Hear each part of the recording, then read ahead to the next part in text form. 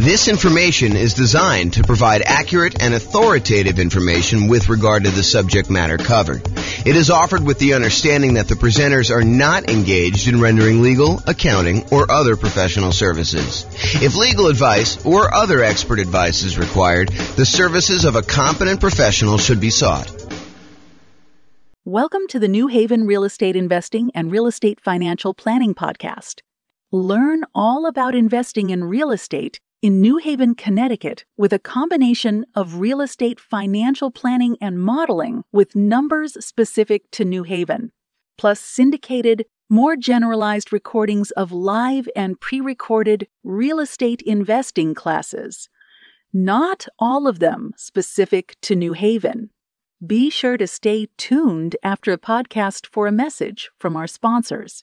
All right, welcome everybody. This is James Orr, and today I'm excited. We've got a special guest. We've got Ryan Chaw, and he's going to talk to us about his unique real estate investing strategy, and I'm super excited to hear about what he's got going on there. So welcome, Ryan. How are you? Hey, thanks, James Orr. Excited to be on the podcast, and I'm honored. Thank you. Oh, you're very, very welcome.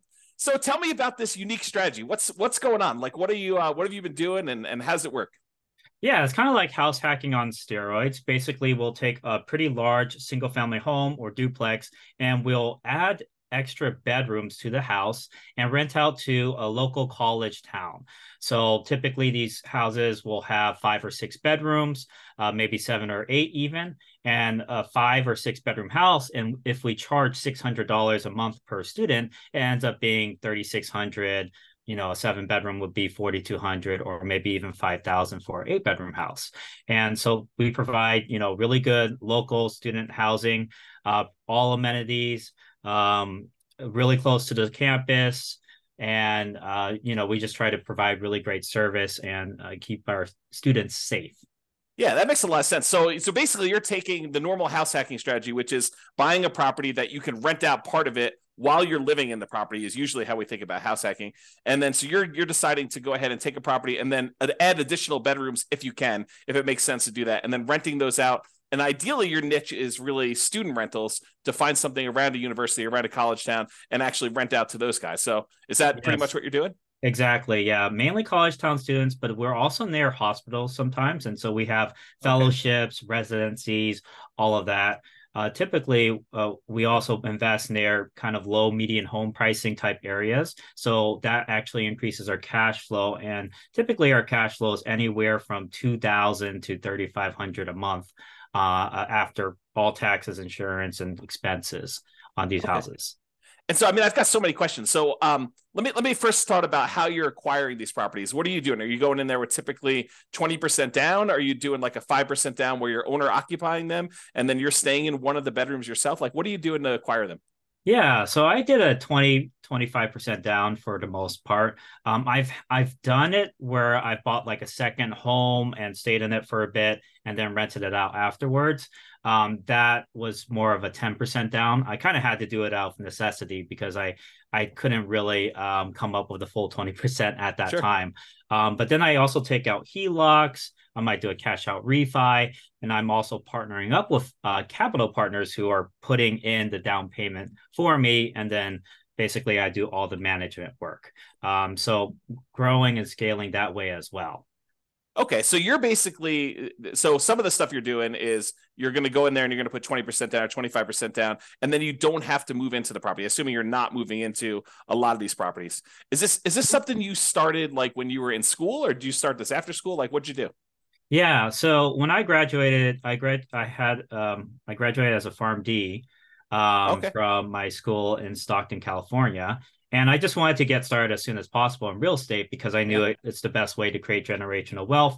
I had a grandpa who really killed it in real estate, and he also helped cover part of my college tuition and my brother's as well. And so I realized that, real estate's one of the best ways to build wealth for the generations.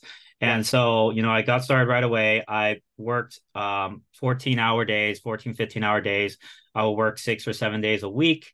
at the retail pharmacy as well as the hospital pharmacy to just save up as much money as I can. Mm-hmm. And so I basically started off purchasing one property a year, and I kept reinvesting that cash flow. So for the first 6 years or so, I didn't take on any partners. It was all my own W-2 income as well as cash flow for my properties and equity as well.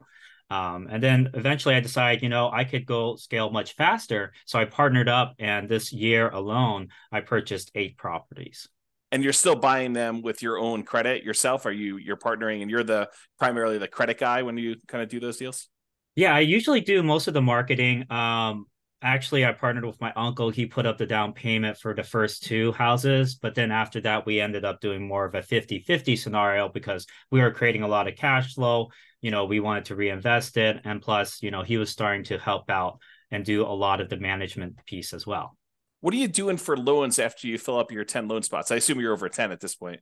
I'm at 8. So okay. I purposely did that because I still want to purchase my dream home and maybe my beach house or whatever. Yeah. I want to save at least 2 just in case, right? Otherwise, you run out of loans. You can't do a conventional loan anymore. You're kind of screwed, right?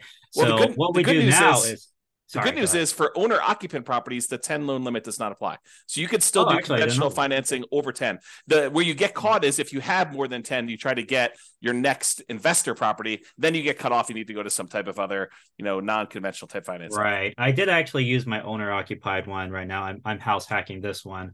But yeah, totally understand there. But yes, what we do is DSCR now.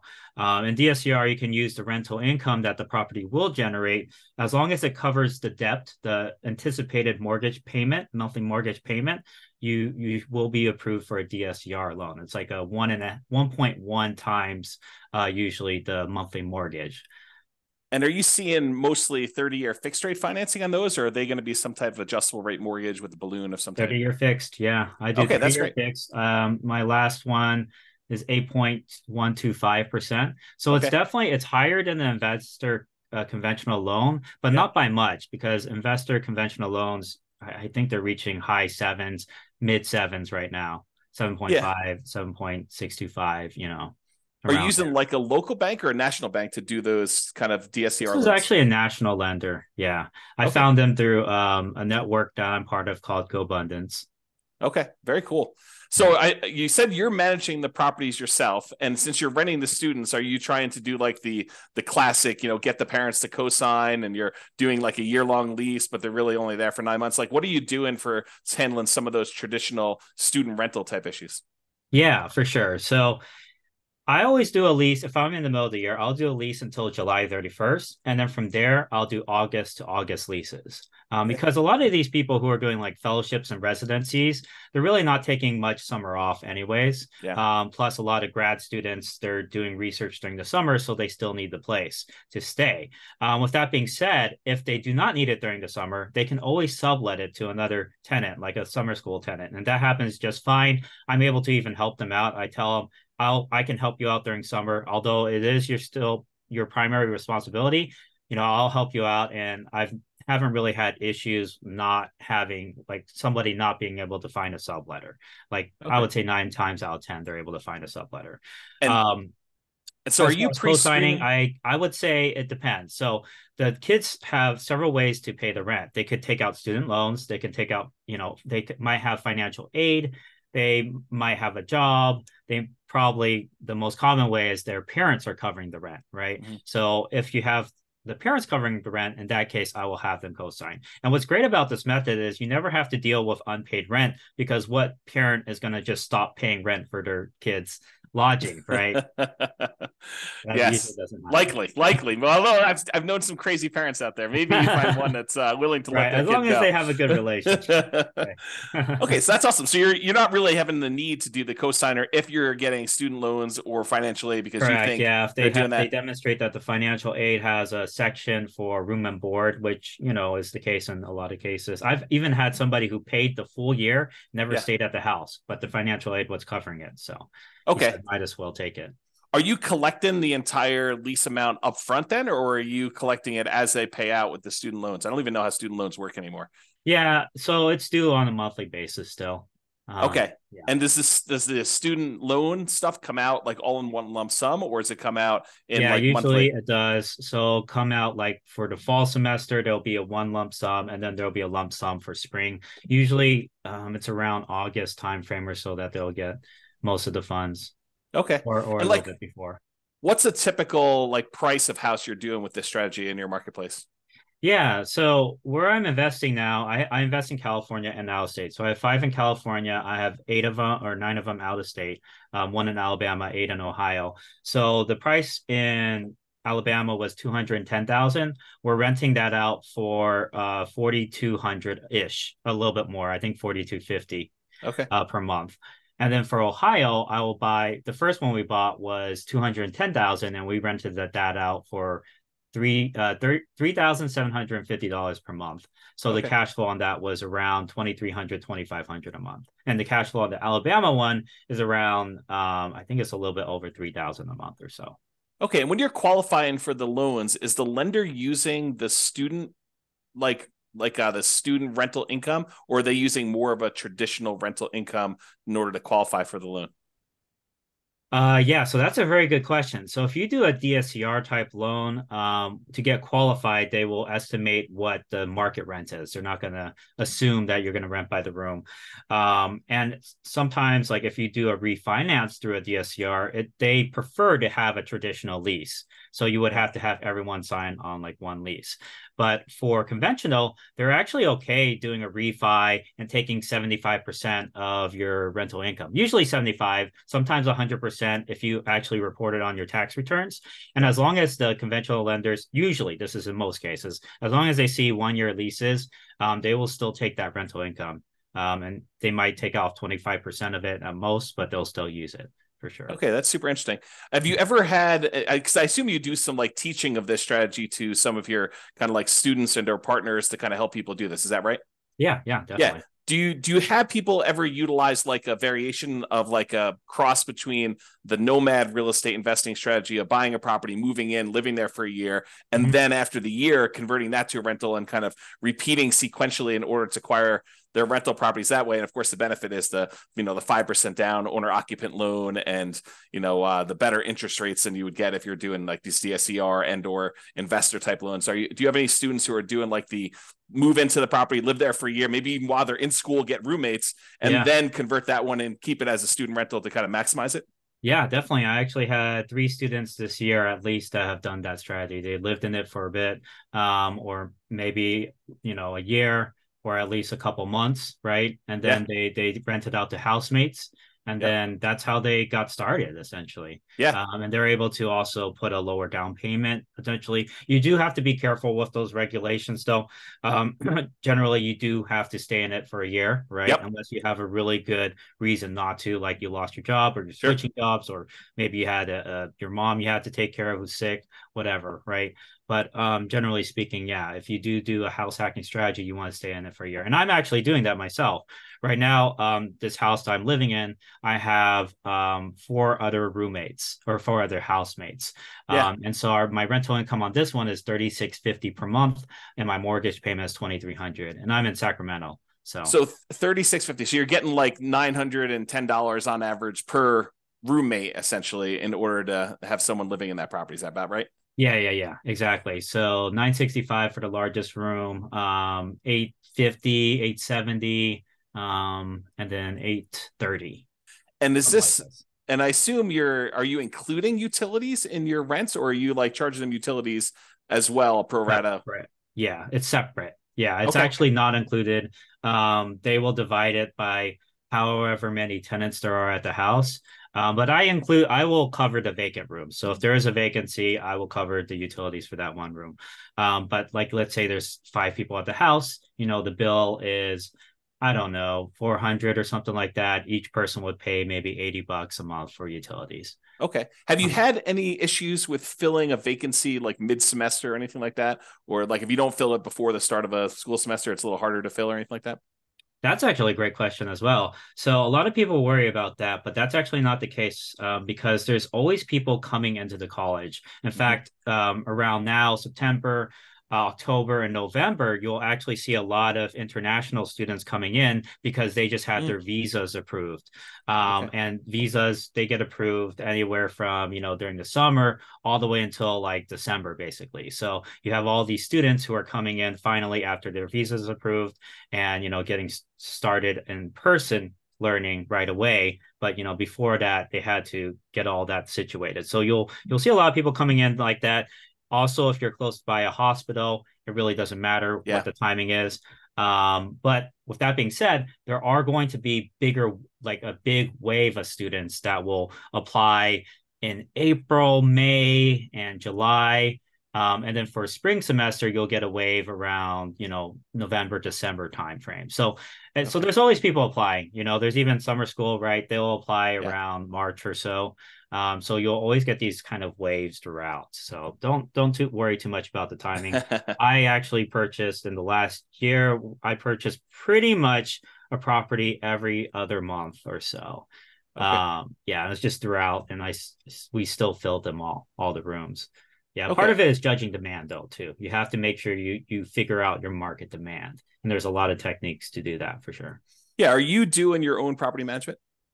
Yeah, actually, I do. I do have this general contractor with my business partner, and he does really great work. He's very reliable, and as long as I have, we have that boots on the ground that we can count on, that understands that we're out of state, so he might have to go the extra mile to make things happen. That once you have that one really good team player, you're set Okay. essentially. Yeah. Are you doing like house rules, and are you like establishing those? Or are you letting them kind of like rule themselves, like Lord of the Flies type of style, where Lord of or the like Flies. what are you doing there for like managing the house while you're away? Yeah, I mean, whoever wins, right? No. Yeah, so basically I send out this kind of like a PDF PowerPoint basically that they all kind of can go through, and it lists out all the house rules, what's the Wi-Fi, what's trash day, all of that type of stuff, right? Okay. Or what do you do if you're locked out? What's the lockbox code? And yeah, basically they get that right before they move in. Okay. Okay, good. Mhm. And so they're doing all that stuff there, and they're able to pretty much self-manage. Are you how concerned, or what do you do about like putting a new person into a house of four other strangers? Are you concerned about that, or how are you addressing No, some of not those too issues? much. Okay. For them, they're okay. This is the reason why it's a good deal for them, right? Okay. The dormitories, they'll charge like $1,900 or $1,200 for a room, and you'll be staying with somebody else. You'll be like bunking with someone Yes. essentially, right? So you're gonna have to wake up to their 7 a.m. alarm, even though you wanted to sleep in whatever on the weekend or Yeah. whatever, right? And you also have to pay for a meal plan on top of that. And so for a lot of students that are trying to save money and parents, right, they'd rather pay more like $600, $700, get their own private room, no bunkmate, right? Yep. And have all of this space and be able to choose their own meals, right? Rather than having to select a meal plan. Plus, they have a full-on kitchen, they have a backyard, they have parking that you don't have to pay for.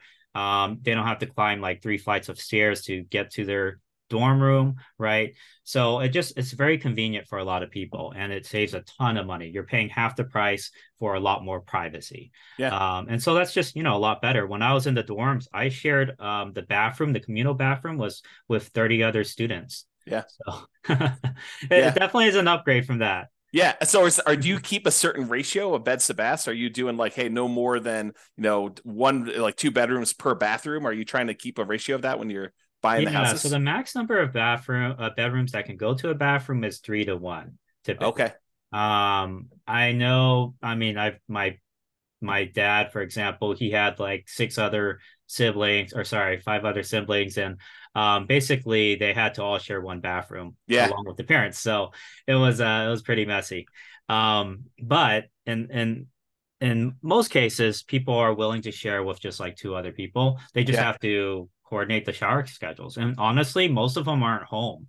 They're usually in class or in lab or studying at the library, right? And Right. so they're only using the restroom to shower and sleep, essentially. Okay, interesting. Mhm. So I know and I'm sure this varies market to market, and I'm sure you do some research on this. In my particular market where I happen to live, we have a occupancy law. It's called Yeah. it's called the 2+1 rule. And so you can only have two people plus one additional person, the two unrelated. So two Yeah. plus one unrelated person living in a particular property. Are you like checking that as you go and do it, or is student housing like exempt from that rule, or what are you doing about that?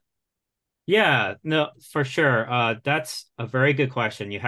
We always have to bring that up because in certain markets, they'll have these ordinances and they'll actually have cases where, a student potentially was kicked out because the occupancy limit was Mm-hmm. breached. So it's really important to be aware of the laws in your market. But Yeah. with that being said, there are exceptions you can have. So there's Mm-hmm. something called like a change of use permit, where you can change the use of your house from maybe a single family home to a boarding house or a rooming Yeah. house.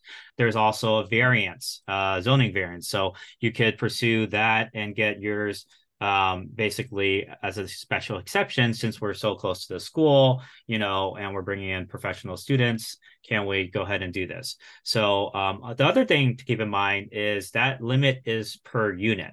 So if you have like a duplex, you can still have, let's say there's 3 unrelated per unit, then that's 6. If there's Yeah. 4 unrelated, that's 8.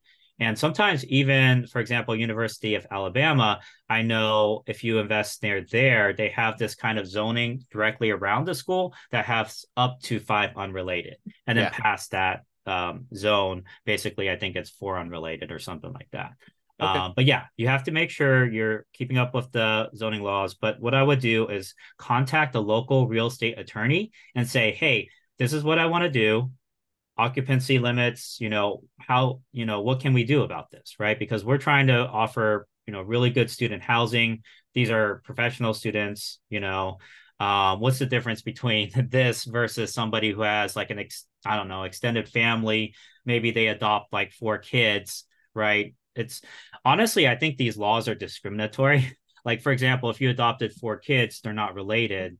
I mean, by blood, right? Wouldn't that be considered against the law, right? In our particular market, it's actually if they're adopted by you, they count as being part of your family. But Oh, I'm sure okay. every Yeah. one is a little bit different. You got to go actually read the regulations. But in my Yeah. particular market, that's how it works. Sure. Yeah. Polygamy. I don't know. Yeah, I don't know about that one. So I'm not it is seeing many of those here. inherent, in my opinion, it's kind of inherently discriminatory. But I mean, also you have to make sure you're in compliance with the law. So you Yeah. have to talk to a real estate attorney who's an expert in that. And that's Yeah. kind of their job to kind of make sure you're doing it correctly. Have you done this strategy outside like a local university or a local hospital sort of area? Like have you tried this just in a random spot? I wouldn't say no, no, no. I wouldn't say that because I definitely we're very focused on providing really good student housing, right? Being the Okay. best student housing provider. So we always want to be in a market that has a lot of like hospital positions or a really good college. Usually it's a top college if you're thinking about like Ivy League colleges, maybe like John Hopkins or Princeton or whatever, right? We Yeah. don't have to be Ivy League, but we're still in the top like 200, 300 colleges usually. Yeah. Have you done traditional rentals before, or has this been your strategy since day one? It's pretty much been my strategy since day one. My Okay. grandpa did do traditional rentals. He had a set of 6 flats in San Francisco. And Okay. so he rented it out to families. He had so much trouble with that house. Like a hoarder tenant, a tenant who would stomp on his like the ceiling above him at like 3 a.m.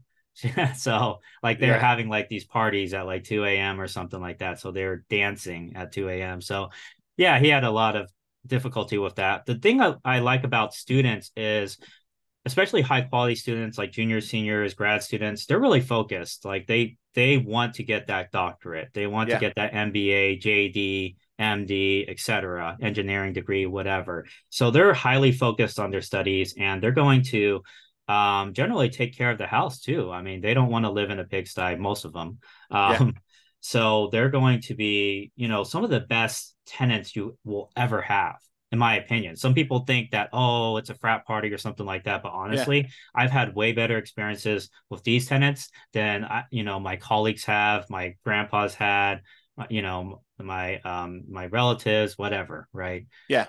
And are you with doing that some? all. I'm assuming you're doing like little things to cater to this group, like Of course. keypad locks to let them in instead of Mhm. having to do separate keys, and you can Yeah. remove one, and like all that stuff that I'm sure you're kind of really focusing in on to cater to this group of students. Oh Are yeah, you and all the amenities we provide to cater towards that. We have like a Ring doorbell system, and they have access to it so they can see when their packages are delivered. okay? So that provides the safety. We have floodlights. We have study desks everywhere. We have a study room potentially. So yeah, it's basically very, very student friendly, And and that's really good students as well. you're furnishing the house to kind of get it ready for all this stuff. So you have like the central living room's got a TV and a couch and like furniture in there and study desks. I'm sure you just talked about as well. So you're doing a little bit of furnishing. What does it typically cost to furnish a student rental like this? Oh yeah, that's a great question. So it depends on what your budget is. You can Yeah. furnish a whole house for less than $3,000 or less than 2,000 even. If you Okay. go to like, let's say Facebook Marketplace, you can find kind of cheaper mattresses around $300 per full size mattress. So if you get like six of those, that's maybe like 1,800, and then the rest of it you get on Facebook Marketplace, that would be 2,500, for Okay. example, for a six-bedroom place. But it's kind of up to you if you want to do what I do, and I kind of invest in pretty really good furniture. I mean, it's cost effective, but it's also really good. Yeah. I go to Amazon, Walmart, and Target and Home Depot. Those are kind of like my go-to places, and Lowe's Yeah. as well. And then for kitchenware, you can actually save a lot of money on that. You don't need a fancy kitchenware set. You can just go to the Dollar Tree or the 99-cent store, and all the utensils will be like $1, right? Or plates Okay. and cups will be $1, but it's still really good quality. Like I use it all the time, Yeah. my house. So like the amount of furnishing you're doing, you're providing like a bed, like a clothes dresser or something like that in their rooms, the couch in the living room. I'm sure. Are you doing a TV? No, You're, actually, you're not I do providing not TV do at a all. TV. Yes, that's up to them if they want to bring in their own TV. I want to encourage studying, right? I want this to Oh. be a very good, You're the quiet, you're the studious landlord environment that for wants them to people. graduate. Yeah. Oh, that's No, pretty no funny. beer pong, Okay. yeah. But I So mean, it's up to them. If they want to bring in the TV and do that, that's fine as well. Like like I said, like I do keep a pretty good security deposit as well. So if something breaks and it's the student's fault, then yes, we could keep the security deposit. But in my 7.5 years of doing this, the probably the biggest expense I've ever had to replace was like a broken window, and the tenant had to, they covered all of that, right? so you're doing like 1 month's rent of security deposit, or you're doing larger than that? 1 month rent for Ohio and Alabama, and 1.5 in California. Because if you go past the limit, the state limit, you Yeah. have to pay interest on it. So those are the Okay. state limits. And so you're doing the maximum whatever you can in that particular marketplace after Uh, talking to the local attorney. yeah, I gotta look up California, but it was 1.5 last time I checked, I So believe. when you help your students do this, are they doing it in their local marketplace? Or are you just saying, hey, look, these are the 5 markets we've determined are really good for doing this. And I don't care where you live, you can go invest in these markets. They're better for this particular model than other places.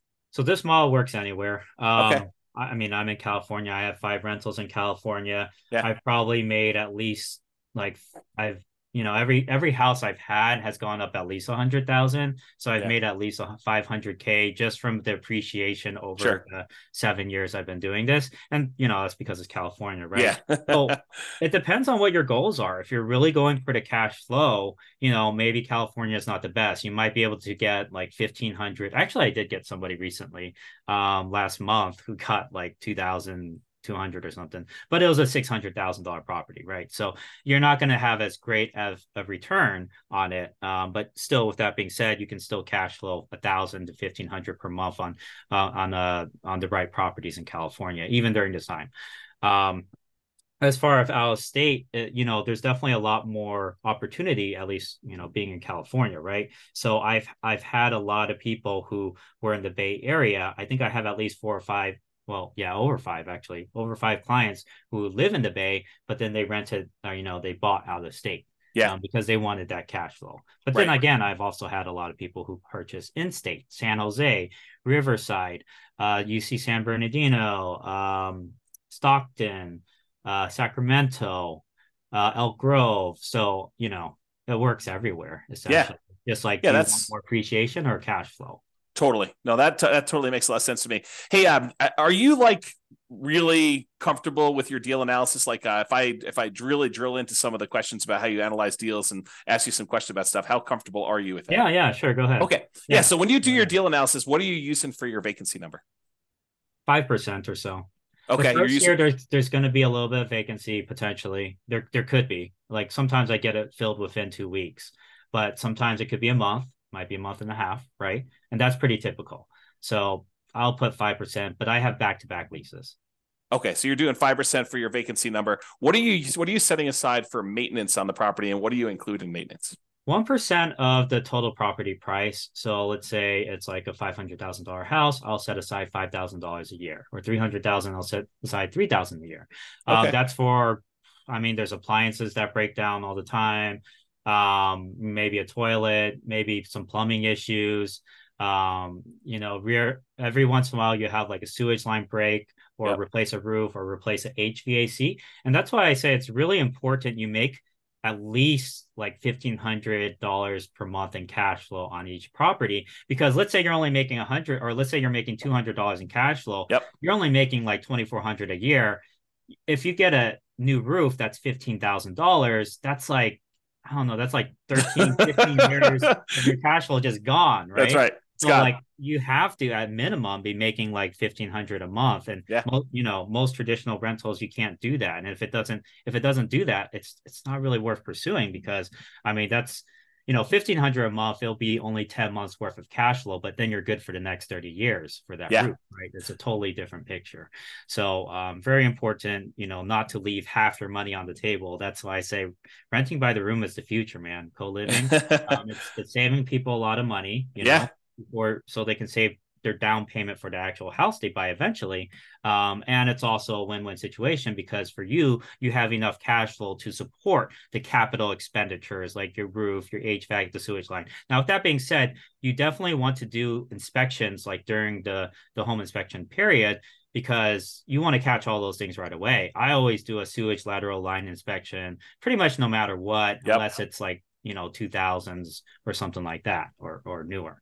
Yeah. But yeah, you want to catch all that stuff so you can negotiate with the seller, and at least the seller can pay for half of it. And I've had a full roof paid for. I've had two full roofs paid for, actually, and I've had half the HVAC paid for. But I've also had to replace roofs and HVACs. So Yeah. can't always So get so let me dig into your maintenance a little bit. So you've included some things here that I would normally consider like more of a capital expense on a property, but it seems like you named those as part of your maintenance. Do you have a separate capital expense allotment that Yeah, you're I using? usually assume CapEx to be, I set aside like 10,000 or so, generally speaking, for 10,000 per what period? I just at the beginning, Okay. Then I also set aside, like I said, 3,000 a year that will go towards landscaping, appliances, general maintenance, etc. But And that's your maintenance number. yeah, exactly. Yeah. And that's like, what you get from taking all the expenses that I've had over like 5 years, or well, it's been 7 years now, but I did an average over 5 years, and I just divided and set, and it turned out to be around 3,000 per house ish. Okay. Yeah. And how often are you doing paint and carpet? How many turns do you typically get out of paint and carpet with a student rental? Oh For your yeah. So at the beginning, I might replace some of the carpet if it's Yeah. really messy. What's nice is LVP, right? Yeah. Is $3 to $4 per square foot. That's actually really, really, really cheap. Yeah. I mean, a bedroom will be maybe 120 square foot. That's maybe 360 for materials. Your guy charges labor. It might be, I don't know, 600, 700. I mean, it should be, but it depends on who you use, obviously. If you have Yeah. somebody with a license, they might want to charge more. But you can have a handyman replace flooring. Okay. And Right. so now going back to the deal analysis part, so we kind of got a better understanding of maintenance and capex and how you break that down. So as far as your personal expenses as being the owner of the property, I understand long-term rentals really, really well. I don't do any student rentals. What other expenses do you have on the property that you don't typically have on other rentals? Are there any utilities you're paying? What is considered an additional expense that you don't normally have on like these long-term rentals? It's very similar. The utility bills will be higher, but it's divided among the tenants, right? Yeah. So you're still not paying it. As far as maintenance, you do have to counsel them to do certain things that maybe somebody who has lived at a house for a long time might know. But Yeah. with that being said, even traditional long-term renters, they don't know things, you would think they would know. But anyways, there's certain maintenance things like any type of grease, like you're frying up bacon or whatever, you want to solidify it and you pour it into a fat trapper, and then when it solidifies, you put it in the trash can. Otherwise, if you pour it down your kitchen sink, that thing's gonna clog, right? Yep. Same thing for hair in showers.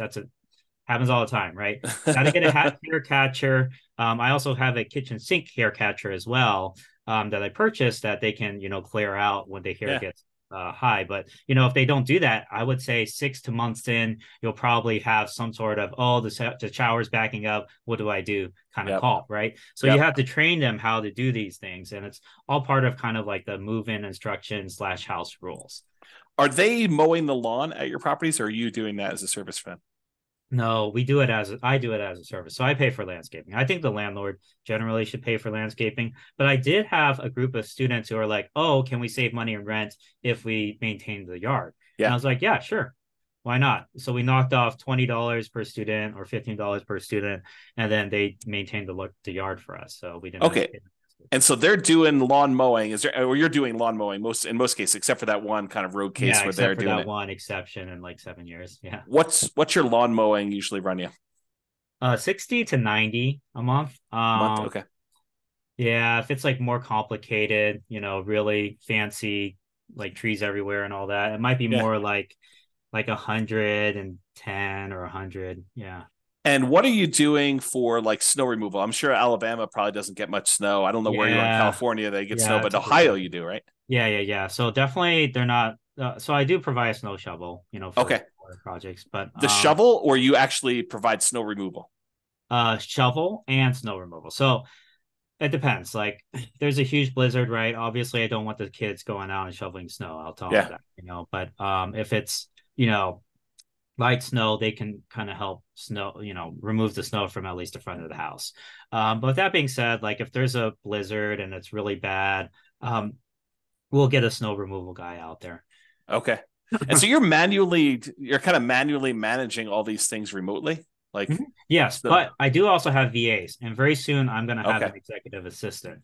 And we created SOPs, a scope of work for them, and everything Nice. already. So they're going to be taking on that project sometime next month or so. Just because it's out of state and Sure. everything, I'm like, it's nice to kind of offload some of those projects to other Yeah. people. Yeah. Okay, that's really cool. So based on like the numbers you've gotten there, when you run your analysis, are you doing like a cash on cash analysis for your properties? Like, are you determining the cash number? Would you know what Yeah. your cash on cash typically runs for these for you and your students in general? I don't need to know Yeah. yours specifically. Right. So a lot of times it'll be above 20%. So like I Okay. would say, maybe on the low end 20%, but on the high end we've hit like 50% cash on cash returns. I know it sounds like, is that real? It kind of raises red flags, but yeah, we've made that in some of our properties. Yeah, and when you do your calculation, I'm assuming you are taking into account vacancy and the maintenance numbers that we talked about, and I assume the Yeah. capex numbers you're talking about, Yeah, you always have to take into account all of that. and Yeah. utilities and stuff like that for those. So Mhm. yeah, okay, good. Yeah. So it sounds like there's some pretty good returns to be made here, and at those rates, I mean, paying off the property is can be accelerated if you decide that's your strategy. If you want to go and reinvest things and pay down your loans, or you want to acquire additional units in parallel, I guess you could do that too. You save it for down Yeah, payments and yeah, exactly. I use it actually to paid down acquire. my very first property, and then sold it for 437,000 to buy 7 other properties. So you re-leveraged. You basically went in, you bought properties, let it appreciate because we were in a very bull market, with the market Yeah, going up last 10 exactly. years or That so. was my first house too, so 7 years ago. So Okay. significant amount of equity on that one. Yeah. And then you went and sold it. And then did you 1031 or did you just kind of take the money, pay the taxes on it, and then go out and redo it again? Yeah, I would recommend 1031 if you can, but it did require reinvested all of it, and I wanted cash available because we know, the economy. No one knows where the economy is Sure. going, but it's good to have cash on hand. So I Yeah. wanted that cash. So I was like, okay, let's just do this instead. Yeah. Are you a big reserve guy? Like, do you think a lot about reserves when you do your Oh rental yeah. property stuff? Oh Okay. yeah. I always 100,000 in reserves. Where I'm at right now, at least 100,000. Otherwise it's like, you know, I've seen a lot of stuff go down in houses right after Yeah. 7.5 years. When you, I guess, like at the beginning, if you have like four properties, up to four properties, you know, you could probably get away with like 25, 30,000 in reserves or so. Um, Unless you want to put everything on a credit card. And there are business credit cards, by the way, that'll do 0% for a year Sure. if you're worried. And there's also HELOCs as well, which you don't have to take out until you use it. But so I have all that. But then when you get like when you really scale, it's really important to keep a lot of capital in your pocket just because there's just things that come up. Yep. And I would say when you hit 10 properties, I would recommend having a good 80 to 100,000 kind of just as cash. So you Or think of maybe as a HELOC, maybe as a HELOC. Yeah. so you think of it in terms of a fixed dollar amount and less so in terms of like the number of months of the actual expenses you have on all of your rental properties combined, like like 6 months of reserves as an example versus your $25,000 in your account. You like to think of it in the dollar amount. Yeah, I usually do. Okay. I think about what I might have to eventually replace on each property as well. Sure. Right. And so Yeah. all of that kind of goes into deciding how much should we keep in reserves. Okay. So you're merging reserves with your CapEx account. Yeah, yeah. So Okay. a couple of reasons too, like, when and we've seen this recently, right? Banks are what do you call resolvent? What do you call it? They're insolvent. Insolvent. Yeah. Yeah, that's the word. Silicon Valley Um banks that we're talking about. right, exactly. And that's just how the banking system works, right? If everyone wants their money, they don't have it, right? Sure. That literally is the definition of modern day banking. So what happened in 2008 is all these people who took out HELOCs and all that, all those banks started demanding, all that money back, right? And so one thing we're doing is pulling on some HELOCs, and we're okay paying some of the interest on that, Sure. just for the peace of mind to have that Yeah. liquidity, right? It's Because if you almost like pull it out and you put it in another bank, now they can't close the account. But if you paid off that HELOC or you don't use that HELOC, they can just decide to close that account. totally. It's actually written in the HELOC contract in most cases too. Yeah. So yeah, Yeah. if you're a Totally. real estate investor, keep that in mind, especially during these times. Good. Well, I'm glad you're doing the reserves. I'm glad you're teaching the reserves thing. Let me ask you kind of like a follow-up question about reserves then. Are you taking into account your reserves as a drag on your cash on cash return on investment? Are you setting aside like saying, hey, I'm acquiring this property. I know I need to have 6 months of reserves. So my total amount invested is my down payment plus my closing costs plus, my rent ready costs in order to get all the stuff ready to do it. Plus now I know that I've got 6 months of reserves. So I'm taking that into account when I do my analysis. No, I'm not including that in the cash on cash return if that's what you're Yeah. asking, because I'm not dividing by 100,000 in reserves. I'm dividing by the down payment plus the closing costs plus the renovation costs. Yeah, and I guess when you have 100,000 that you're spreading out across 10 properties, you probably wouldn't allocate the full 100,000 to a new purchase anyway. But I Yeah, was thinking if you do that, like say, hey, in order to acquire this new property, the lender is going to require I have 6 months worth of reserves for this particular new property that I'm doing. So that's true too. I'm gonna say, hey, look, I'm setting aside this 6 months of money. I need this money in order to make the investment. So in order to calculate my true cash on cash return on investment, I really do need to take into account that I got this 6 months worth of reserves Yeah, drag, and yeah, for sure. I can count that these 6 months of reserves is in whatever it is, your savings account or Yeah, CD or the stock market, even if you're willing to keep that kind of like there, and you can count that return as part of your overall return, but when you're saying you're doing your cash on cash number to the 20% or whatever the really rough number we think you can do for, it's a range obviously, but you're not taking that into account there, right? Right, not the reserves. Okay. But what's cool about reserves is like when you're getting approved and everything, you could still use like your 401k. They usually can only use like 50% of it though.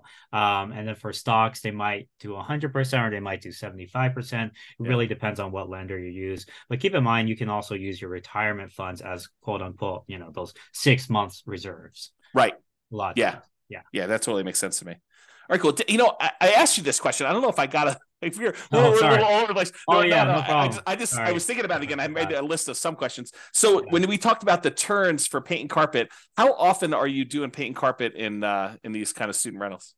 Yeah, it depends on what area you're in. I've definitely invested in rougher areas. So, sometimes you get tenants that didn't take care of the Hmm. property. So, you might have to do a whole house painting, but it really depends on what neighborhood, man. I mean, there's something called crimegrade.org. You can look on there. I would say it's pretty accurate for reporting, what areas have a higher crime versus others potentially.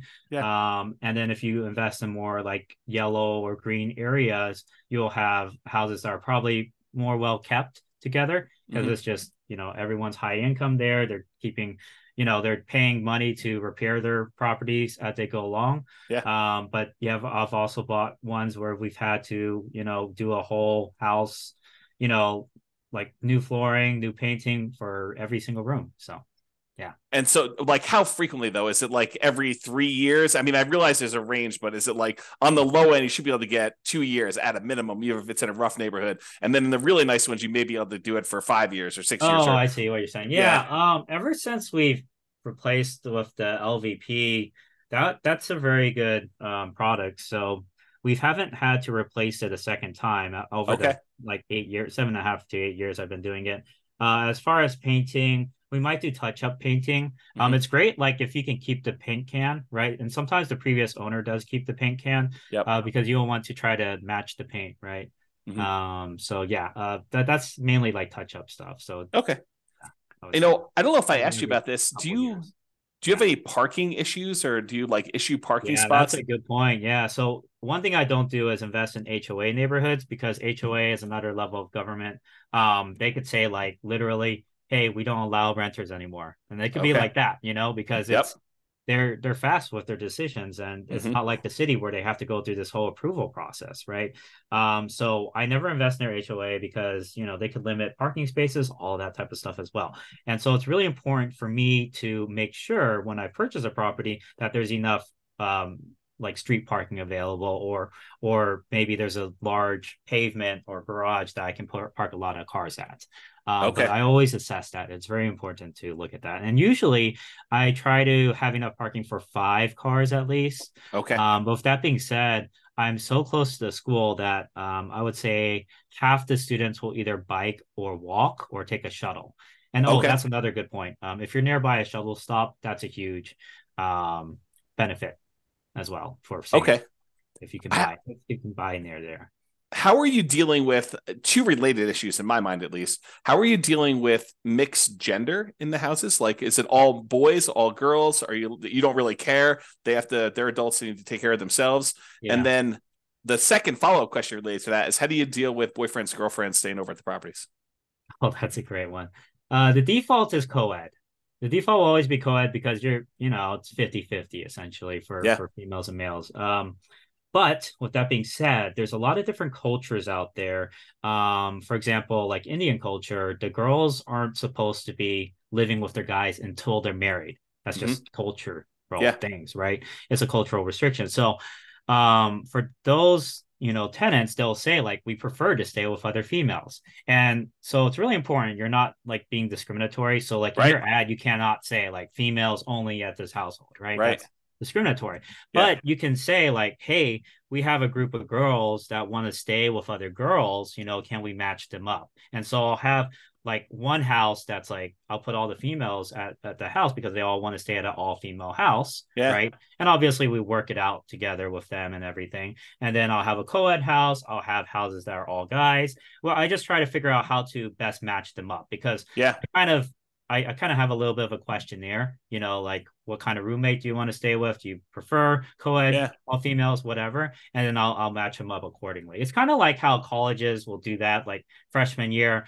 What qualities in a roommate are you looking for, right? Yeah. So And so you're doing that level of like almost selection and yeah, pre-screening for yeah. your It's on tenants? my Google form. I have an intake form. Okay. What year of you, what Hmm. are your preferences, what room are you preferring, a larger one, a smaller one, all of that type of stuff. Oh, move-in date, of course.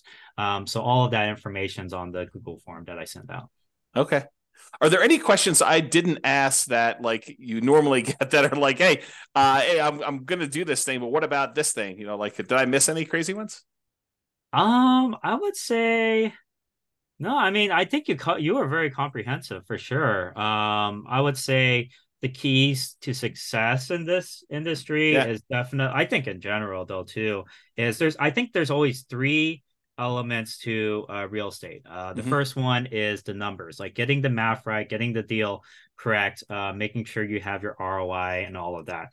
The second one is teams. So making sure you really establish a really good team in whatever market that you're investing in, right?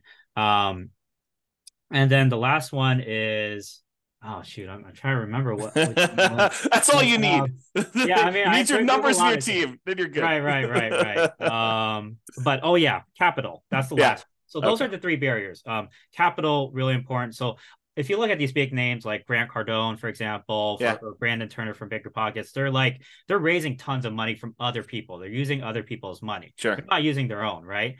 That's how they scale. That's how you scale. You have to have a source of continued capital, whether it be your W-2, whether you have capital partners, whether you use creative financing by tapping into equity on your house. You have to solve the capital barrier because number one thing people say when they ask to buy a house, they say, "Oh, I don't have enough money." Well, you have to figure out how to get that money. Then you have to beg, borrow, steal, and that's the phrase, right? Right. You have to solve the capital problem. The second one is the team problem, which is you got to have people you can rely on. And then the last one, like I said, was the deal problem, like making sure the deal. You have to know the numbers, you have to know the math, you have to be able to anticipate when you have to, potentially replace something down the road, anticipate potential problems on the house down the road based off of what you're seeing from the inspection, like red flags and all of that. Yeah, totally.